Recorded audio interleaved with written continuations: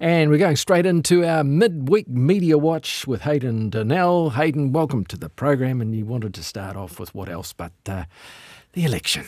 That's right, Mark, and I am, of course, talking about Forest and Bird's Bird of the Century election. Now, its result was revealed this morning, and this is how it was announced by Forest and Bird's Chief Executive, Nicola Torquay, on TVNZ's Breakfast. Look, Forest and Bird is proud to announce that New Zealand's Bird of the Century is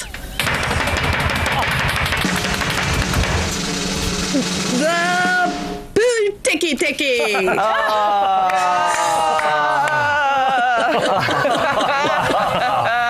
John Oliver will be thrilled. It is John Oliver running interference. Yes. Absolutely gutted in the studio there. Yeah, it was almost a question of how much did it win by. I mean, it was all along was going to be a bit like that, and no wonder they had to work overtime to count. Exactly, and I mean, if you have been living under a rock and you don't know why everyone's gutted and talking about John Oliver, it's because if you don't know how these elections work, every bird has a campaign manager that has to promote it to the public, win votes to their cause. John Oliver and his team this year, or for the Bird of the Century election, they were given the role managing the Pūtiki Tiki, which I also didn't know existed, has a natural orange mullet and it pukes a lot. So these are the two major facts that you have to know about the Pūtiki Tiki. Nevertheless, John Oliver, despite the disadvantages that the Pūtiki Tiki has, went to extreme lengths to promote it around the world. He put up billboards everywhere. He repeatedly featured this bird on his show, and obviously it paid off. It was such a amazing campaign on his part, wasn't it? To have the billboards in Wellington and all over the world, London and Paris and whatever, and Wisconsin, I understand. Yeah, amazing campaign. But of course, who has the resources to do that? Like only this man, and that's ruffled some feathers. Yeah. Mark, I have to tell you, there's been some feathers ruffled around here. RNZ Tahi presenter Evie Orp was one of those. She actually got in a scrap with John Oliver over his loud campaign, and in turn, he took revenge by featuring her on his show last week tonight. So here's how that played out. She wasn't the only New Zealander who got a little testy with us. There was also this woman.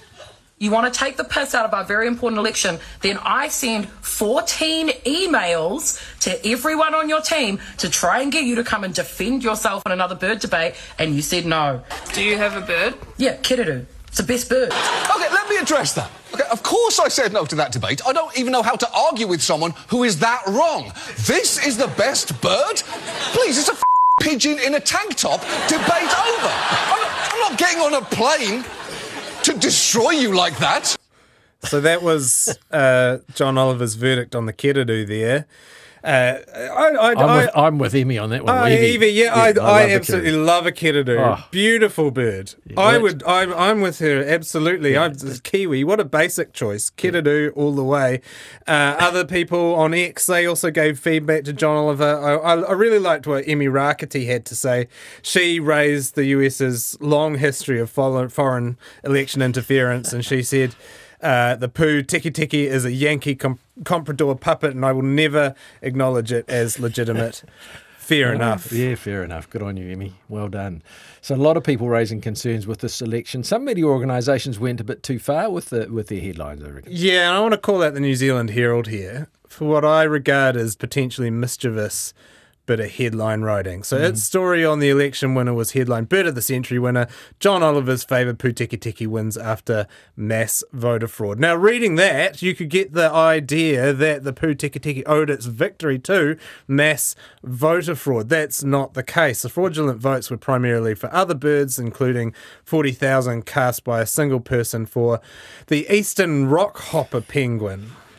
So obviously other people were trying to scupper John Oliver's dominance here, and you can't joke around with this kind of stuff in this day and age, Mark. We've seen allegations of voter fraud, illegitimate elections. We've seen them almost derail democracies overseas. So I'd hope that we'd show a little bit of restraint reporting these kinds of things at home. The Herald's put back online voting. for years, do you think? Yeah, well, it's probably a big setback to online voting, it's overseas voting. This isn't actually the only sort of complaint of its type that I want to sort of lob at the Herald this week, but there'll be more on that later. Okay. At the least, it's disrespectful to the integrity of the Forest and Bird staff who have spent the last few weeks counting around the clock. Right, it is time, I think, to bring in the manager of communications at Forest and Bird New Zealand, Lynn Freeman. Lynn, welcome to Nights once again. Kia ora koroa, welcome. Hello, you two. Kia ora, Lynn. I just want to ask you first off, what do you have to say for yourself? Happy days, mission accomplished. I was listening to the news, big item on your news bulletin, even in the morning report trailer. This evening, my boss, Nicola Toki, is talking to the BBC twice. She's done a live interview on 7 News. She's spoken to a couple of American journalists, Māori TV, TVNZ, a reporter who's looking at the upcoming cuts to the Department of Conservation, which is a big story. We've kind of tied it in with Bird of the Century because it's all about awareness and advocacy. I mean, John Oliver, he's kind of done our job for us in many ways. I'm not apologetic. I've been asked so many times today about political interference, but people are forgetting that he's very open about the reason he's doing this, you know. Like our little contest is about advocacy and just getting people to take action and think about our birds, and even if all they do is vote, you know, it's doing something, it's learning, it's conversation. When he's commenting on the fact that America finds it very easy with its wealth and influence to interfere in elections in other countries. He said it a few times. I think people don't quite understand that really is at the heart of this. He's also helping us, and he's really been engaged with us, and we're terribly grateful. You know, he hasn't imposed himself on it. He could have done this without our permission. It's all been really friendly and enjoyable to work with him. But he's making a point. Yes. And we're making a point. Apart from calling us Australia at one point on the Jimmy Fallon show, I suppose. Potato, Mark. Potato. Wow. You are deep in the pocket of big John Oliver No, here. I was actually a bit offended. I wasn't myself offended at that point, but he did correct himself pretty quickly. So a bit of a dual mandate here. He's doing a satirical thing about US election interference, and you're raising awareness for our birds. But for us, of course, we have this kind of attachment to this vote. It actually means quite a lot to us. And maybe the Pū Tiki Tiki wouldn't have won without John Oliver's help here. So is it robbing us of a chance to really to crown our real bird of the century?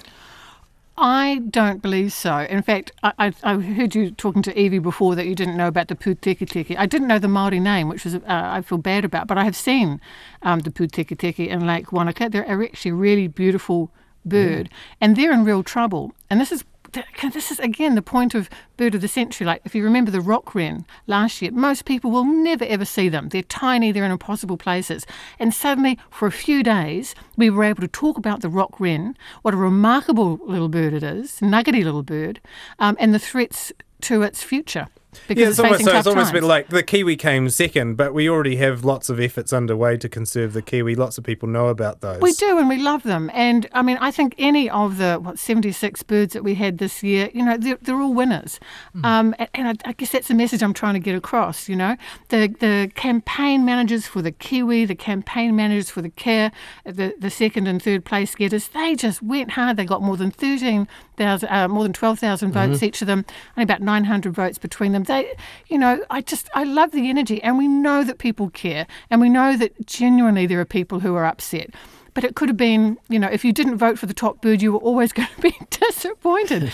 And it's that passion. Are those campaign managers, are they gutted that they put all this work in and then got absolutely steamrolled? I think there'll be by John Oliver. Only 290,000 votes in it, mate. Yeah, you know, okay. It was close. Good effort. I think they've both actually, you know, had time on John Oliver's show, which is pretty good to talk about, you know, their birds and have the profile. Something like more than 190 countries. Even I didn't know that until we crunched the numbers, and we've had votes from. So the conversations are happening in media and in countries and in households. I love the fact, actually, in a way, that people feel so involved in this, that they're upset that their birds are not the official bird of the century, but I think all of our manu are bird of the century. I mean, every single one of them has a story. Most of them are under threat. And that's the messages that we try to get. Look, it's not about a trophy. There's no $100,000 cash prize to be with this. We're going to have a little, Hall of Fame, Manu Hall of Fame eventually, I think. Yeah. And it will be the bird of the century. But most of the birds in the top 10 actually are former birds of the year. So they've also had their time in the sun and been celebrated and enjoyed and had conversations about them. So please, everybody, take it in the spirit with which we meant it, and understand that from this, we just want people to take action, to be aware of what they can do to help. It can be keeping your cat in at night, or it can be putting a trap in your garden, or it can be writing a submission. And if you really care, the next stage is to join organisations like ours and take action and help, because our birds are really, really in strife. So many threats to them, honestly. Lynn, we had a text before from Christchurch, curious of Christchurch. Ask Lynn if Forest and Bird got lots of donations. I think there was a news story about this tonight as well. The donations for the Bird of the Century competition. I mean, do you have an idea? Did a lot of money come in from overseas? Look, there's no question that this, just as it's a record number of votes, it will be a record donations for us. They're still being toted up. To be honest, we've kind of been really focused on getting the votes right. And that's why we're a couple of days later than we meant to be. But for sure. And I mean, my theory is that with so many Americans voting, they tend to tip. It's kind of part of the nature, and $10 American, which was sort of the minimum donation I think we had. $10 American is a lot of New Zealand dollars. So we're going to benefit from the fact that the exchange rate is very much in the Americans' favour. So that's without donations we can't do what we do, what we've been doing for 100 years now. And this competition has been around for 18. I hope it's around for the next for the next time there's the second Bird of the Century in 99 years. I won't be here, neither will John Oliver. But the birds will still be in trouble, and conservation groups like ours will still be needed. And I hope these conversations, I hope we have enough birds, not gone extinct. We had 5 extinct birds this year, making a point that, that they haven't all gone extinct, hundreds of years ago, that's still happening now. And we have so many teetering just on the edge. I want all the birds that we're celebrating this year to be with us next year and the years beyond. So, we'd just like to thank everybody who voted, and I hope you're not too disappointed, and I'm so pleased that you voted, and every vote counted. And that top 10 is a beautiful, beautiful list of manu and different stories behind them, and that's what we've asked people to tell us. I think the Keradu's on there though, is it? No, I didn't make the top 10. No, it is a former Bird of the Year. I'm very sure. Yes, I know the pigeon on the tank top. That line that they had was like the kiwi from now on is the rat carrying the toothpick. Yeah, I know.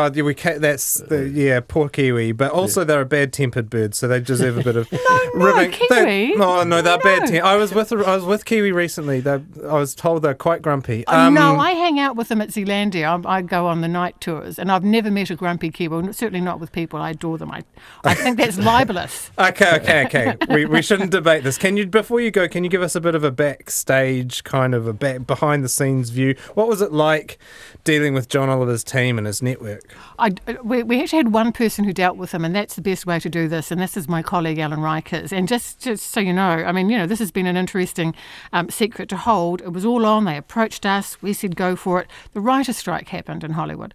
So for a few months there, this was off the table. We didn't know until the writer's strike was resolved whether this would happen. So it was really touch and go. So that was tense. I don't think we had any idea how full on John Oliver and his team were going to go for it. The costumes and the puppets and the billboards kind of blew us away.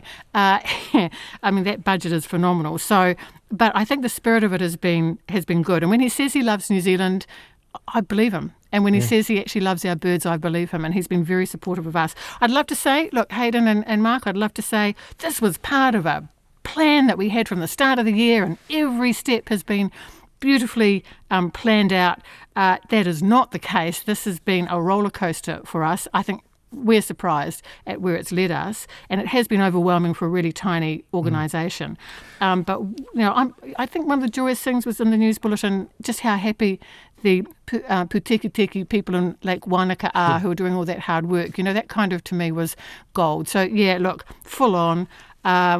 We had to delay the results, put our hands up to explain why. I think the weirdest question I was asked in many interviews today was, had we thought about manipulating the results so that the Putekiteki didn't win? I wondered that. 290,000. Yeah, I thought you might disqualify some ballots or something, but you we didn't. disqualified several 100,000 were disqualified for being fraudulent or unvalidated. So when we say that there were 380,000, 350, 380,000 validated votes, almost as many again we had to get rid of, and that's why it takes time, because one person, as you say, Hayden, voted for 40,000 votes for the rock hopper, cute hipster penguin, love it to bits. So that takes time to go through every single vote, but most of them were entered with open hearts, and people really thought about their birds of the century. Our New Zealanders, record number of New Zealanders voted. Thank you for every single vote. Do you think you'll make any changes next year to the rules, like to make it a New Zealand only thing? Or been asked that, Mark. I think that's a valid question. I would not say that. And to be honest, if John Oliver came back and said he'd like to support, a different bird or the same bird for Bird of the Year, we wouldn't say no. That would be madness. I mean, we...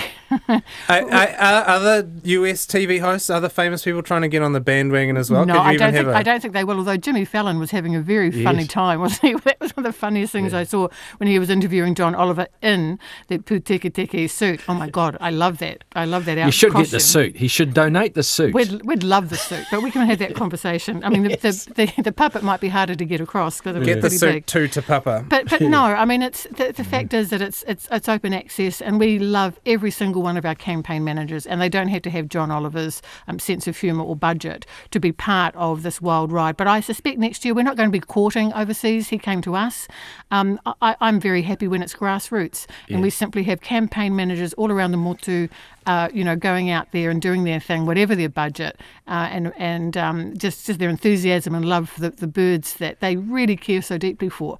That's the payoff for Bird of the Year / Bird of the Century. Another text here, Lynn. As Lynn says, let's not lose sight of the fact that it couldn't matter less to the survival of our native birds themselves who wins. What matters is that people care enough to want to know about and see greater investment in nature in New Zealand. That's from AJ. So that's the point made. Double thumbs up, well, AJ. Thanks, Lynn, and also congratulations on running an election with a clear winner. No judicial review required. No coalition. No jostling about with Winston Peters. No negotiating with the Kia. Over bird feed. We've got it. Look forward to the victory speech. We actually did have Tom Sainsbury do a victory speech. If you can go online and find it, was hilarious. A little victory speech for the grebe this morning, which has kind of gone viral. Overseas interest in that too. So thank you, Tom Sainsbury. You're a star. And I look out for John Oliver's victory dance. I imagine he's collecting material as we speak, and that'll come out on Monday evening. I'm looking forward to it. Excellent. Well done, Lynn. Thank you so much. Cheers. Bye, guys. Okay. And, well, I suppose we better go on to the other election as the little country waits. We've had certainly a ramp up in negotiations, of course, this week. Yeah, 5 weeks after I think the election was held, we've had the leaders of New Zealand First, National and ACT finally getting in a room together. They actually released a photo of this momentous occasion. Or, well, at least Christopher Luxon and Winston very much grinning. David Seymour looking a little bit more circumspect. Toby Manhire of the Spin-Off, he put together a detailed analysis of the photo. It has 12 points. Point number 5, I'll just note this one. Peters is sporting, this is in his words, a classic 2-point fold pocket square, sometimes called a two-peak. This is a clear signal that he regards the talks as principally involving two mighty Maunga and also David Seymour. Okay, well, I mean, even as this troika were finally, though, maybe starting to form a government, one opinion columnist was casting doubt on the election result that got them into that room in the first place. Oh, which columnist was that? Well, in the New Zealand Herald this morning, we had Richard Prebble, the former ACT leader, saying that there are reasons to doubt the result of the 2023 general election. Now, that is a pretty big claim. What evidence does he have to back it up, you ask, mate? Well, as it turns Don't out, need any. not a huge amount, mainly a series of anecdotes and hearsay. He says he knows some people that voted using their old address, that when he was involved in campaigns, he sometimes found evidence of electoral fraud that election day enrolment enables voter fraud because you can't check the eligibility of electors or voters. Has he dyed his hair orange by any chance? I think that a lot of people would dispute some of these claims, and they are a bit anecdotal, and they might only affect electorates, and maybe they wouldn't actually impact the result of the election overall. And several journalists have noted that same thing. So you had on X, former Twitter newsroom political editor Sam Sachdeva called them hunch-based accusations, and his colleague Mark Leishman took aim at the Herald for even publishing the piece. He said, "If I were one of the country's leading newspapers, I would simply not publish baseless allegations of voter fraud in the form of opinion pieces with no additional fact-checking or context." So, too much speculation for serious allegations. Is there anything in that column that, was definitely inaccurate? There was at least one thing that I know of. The piece is actually headlined, "High Court must decide if the vote counters got it right." And it ends with Prebble calling for a petition to be lodged with the High Court to challenge the party vote. So that's the important one.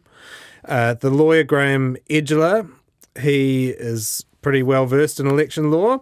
He helpfully clarified that the High Court does not have the jurisdiction to hear an election petition related to the party vote. So, bit of a pointless request from Richard Prebble there.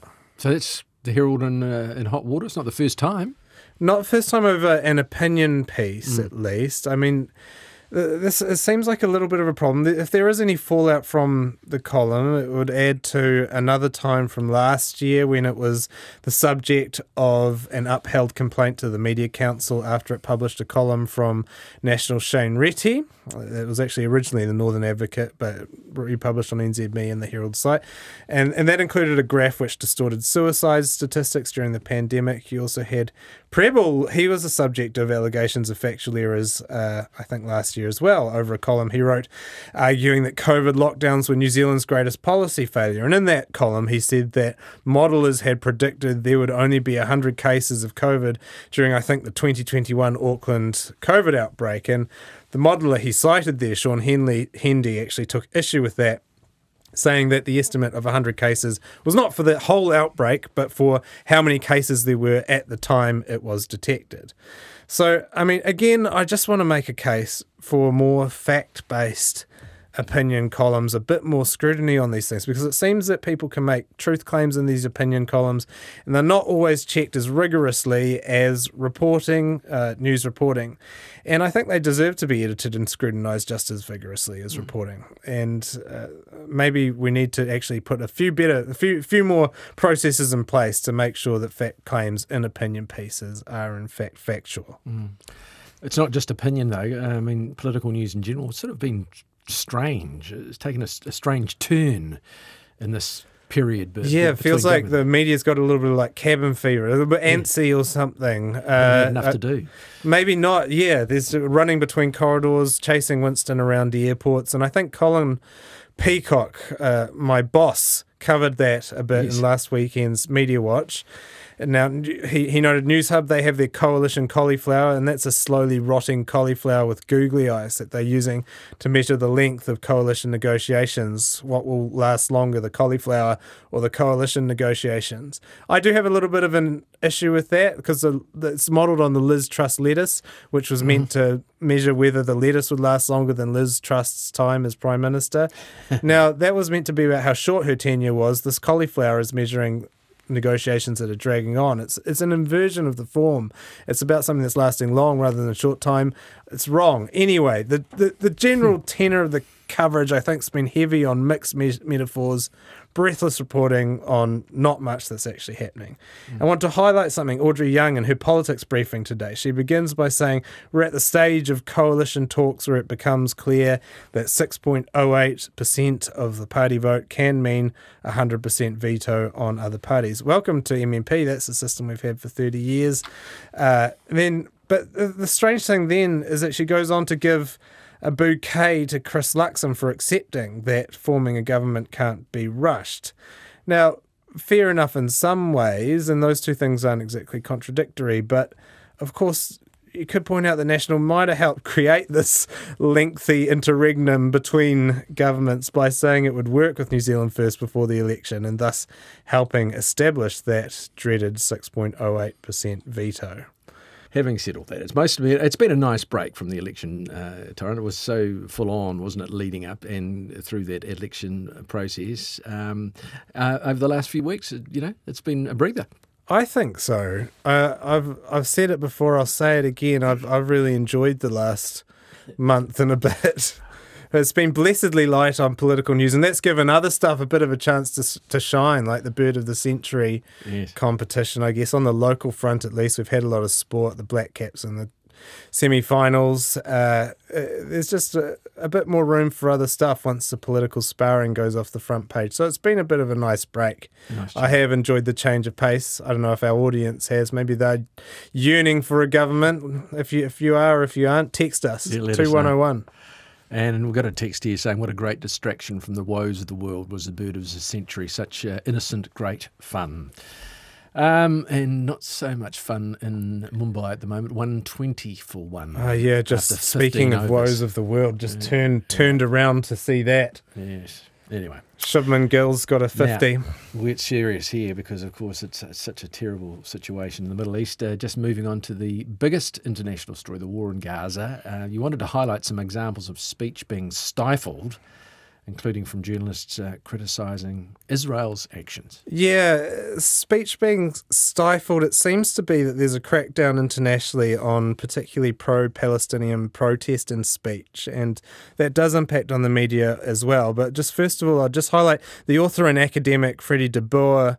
He put together a collage of headlines from around the world on his Substack, just showing how governments and companies are cracking down on pro-Palestinian speech or calls for a ceasefire in Gaza. That includes Germany banning some protests, US representatives, or one US representative putting forward legislation aimed at banning Palestinians from entering the country, US universities banning or deregistering pro-Palestinian groups on campus. And we've also had multiple articles delving into how social media companies are apparently cracking down on pro-Palestinian voices. Are there local examples of that sort of crackdown? Well, not as many. It seems to be particularly prevalent in the US. On the social media front, though, it's a strange story. The Instagram account of the restaurant Ema, which is run by a Jewish chef, Yael Shohat, and it was suspended by Instagram, and we don't know the reason, but Shohat has been pretty outspoken campaigning for a ceasefire in Gaza, outspoken including on her social media and her Instagram. She told the Herald's Vita Molyneux that she suspects but can't prove that her account was taken down after it was reported in response to her advocacy for the Palestinian people. Now, in addition to that, there was, of course, that storm of criticism, including allegations of anti-Semitism that was directed at Green MP Chloe Swarbrick after she used the phrase "from the river to the sea," which the crowd at this protest that she was at completed with the words "Palestine will be free." And she did that at a rally. And this is a 60-year-old protest chant that Palestinians say is a call for a single democratic state in what's now Israel, but Israel and its backers have interpreted as a call for the elimination, or a tacit call for the elimination of Israel. Now, these kinds of allegations of anti-Semitism have also been directed at several academics in New Zealand over the past couple of months, have been critical of Israel's policies and actions.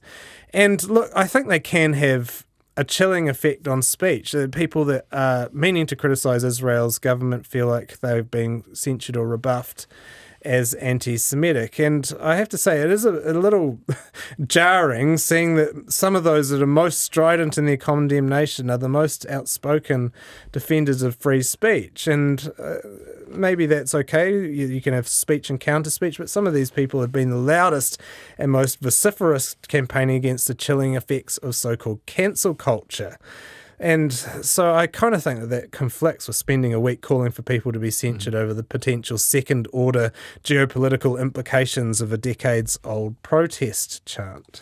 Now, some journalists have also been pushing back against what they say are restrictions on their speech and in some cases threats to their safety when it comes to covering Palestine. Yeah, there has been, well, the last count was 42 reporters killed during Israel's bombardment and subsequent military incursion into Gaza, and a letter signed by 750 journalists and authors, many of them actually quite prominent, have strongly condemned what they call, in some cases, the targeting of journalists in Gaza. I think I spoke last time about one such case on the Lebanon border where a press pack felt they were targeted by the Israeli military.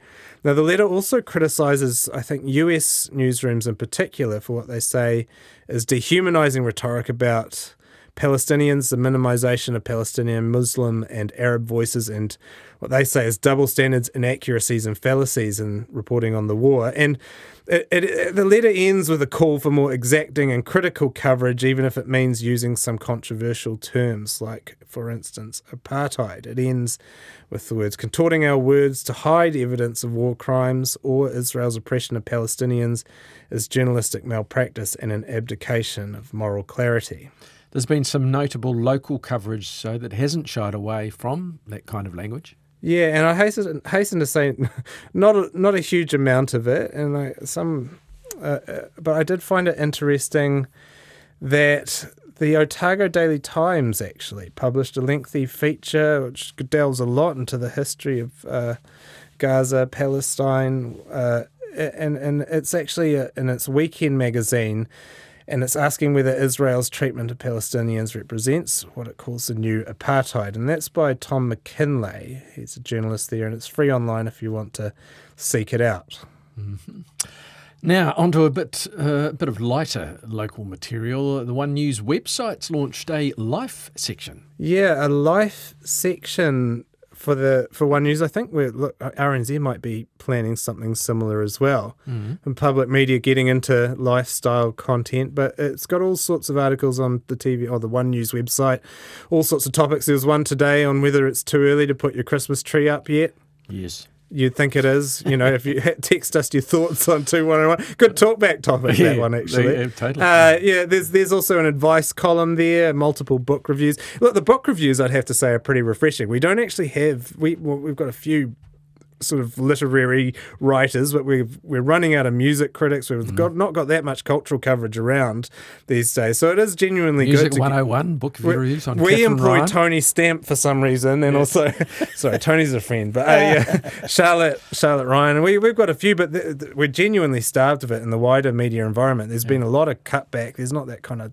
Remember when you had Time Out in the Herald and it had a heap of those kind of writers? Reviews, concert reviews. I remember magazines like Paperboy come and go, and we really have got fewer music writers in particular. And look, many of the stories on TVNZ's news section are lighter, they're personal content. Some of them are penned by the organisation's journalists. So if I have a little minor kind of gripe, a little bit of scepticism, there's stuff like John Campbell on the healing power of music, Corazon Miller on ballet. Do people want to know what journalists think about their lives? I guess, I mean, for me, I think you and I, Mark, are the most interesting people in the world. Well, you are definitely, Hayden. Thank you so much. I mean, I can't imagine anyone not being interested in us. And clearly there is some people that are interested in journalists. There's an audience for it. Look at the front covers of magazines like Women's Day or the TV Guide. You'll often see Sam Hayes on there or whatever. But I do sometimes wonder whether people really want to hear us talking so much about ourselves. I sometimes suspect that people just want us to report the story more than they want us to be the story, I have to say. And look, I sound a bit like a grouch there. I feel a bit bad about it. Colin's a bit more grouchy. I want to blame Colin here. Colin's more grouchy on this than me. I'm lighthearted. Yes. I'm positive. But sometimes the other thing is can get a bit much. Content is king, isn't it? And to fill those inches, to have people like John Campbell or Corazon Miller there to fill the gap. I think so. When you're launching a news section, sometimes it can be a bit easier to ask your own journalist to pump out a little bit of a light and fluffy thing about their lives. Now, what's the stuff downsizing Po Tiaki? Yeah, Madeline Chapman of The Spin-Off, their editor, she wrote a feature on the weekend noting this, that Po Tiaki is losing 3 of its team members who were on fixed-term contracts funded by the Public Interest Journalism Fund. And the section, I think it might be going from 5 or 6 roles down to 3. It will still have 3 roles attached to it going forward, but it is trimming back. And a lot of media organisations are going through restructures at the moment. But I think this is particularly significant because the Po Tiaki section was set up as part of Tā Mātou Pono, which was Stuff's comprehensive apology for and investigation into its history of racist coverage, particularly of Māori. And it was born out of that. It was Stuff would say it's not calling that commitment into question, that it still does have that commitment, but maybe it erodes it a little bit, or there's certainly less resourcing going towards it. And besides those 2 Po Tiaki roles, 2 other Public Interest Journalism Fund roles are going as well, and they were also primarily reporting on underserved communities.